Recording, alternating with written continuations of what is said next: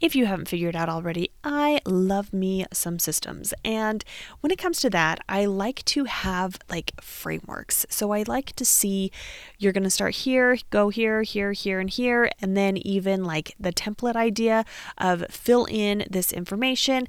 And I want to know that something is going to work and not just be that like it was one person's idea, but like something that actually works. So today we're going to be going over the 4S approach, which is something that I modified from an industry thing with 5S with lean manufacturing that can then apply to a whole bunch of different things in your life and your world as a teacher.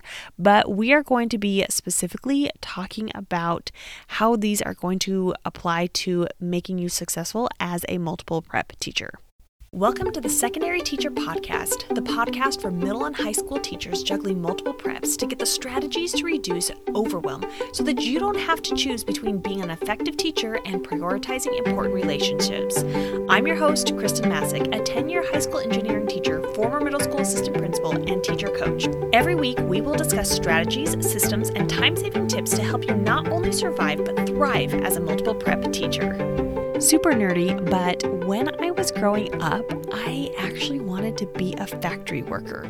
And I didn't really know like why I wanted to be like a line worker, but now it makes sense. So in my training and as being a teacher and then going into engineering and manufacturing as far as teaching it, I got to go on a lot of tours of manufacturing facilities and loved it. And then it reminded me of like, oh yeah, so I'm pretty sure it was Mr. Rogers that made it so that I wanted to like work in a factory. But a lot of it now makes sense because I really like to have systems.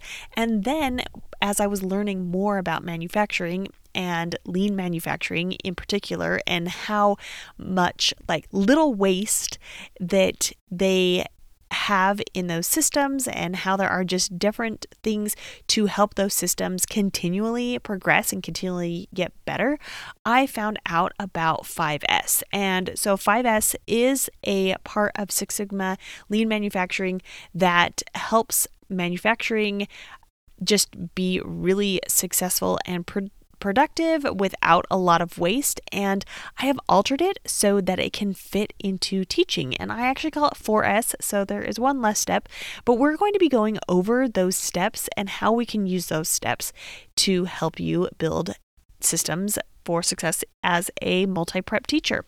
So the first part of this is set and order.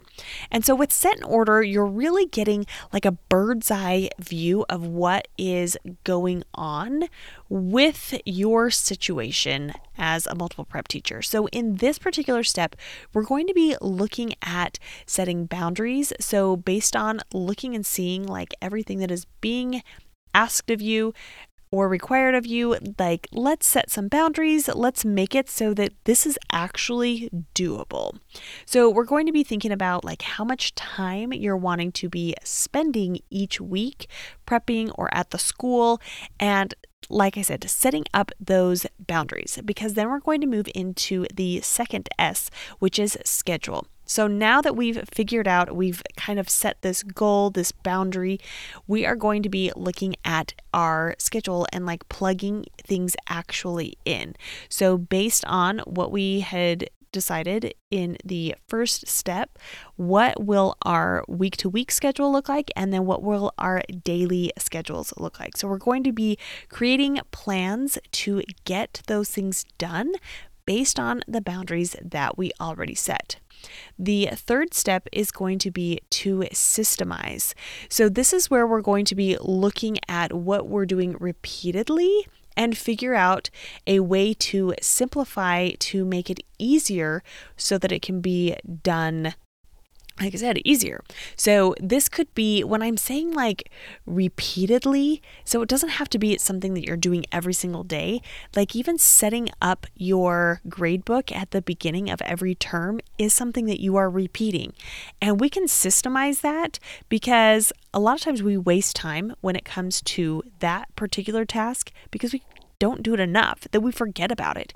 So we're needing to think about these things that are like that, but then also those things that we do every single day. And how can we make our lives easier and simpler? Can we be using templates? Can we be using various tools to just make it so that we can get things done, so that once again, we're getting things done within our schedule and we are sticking to those boundaries that we originally set.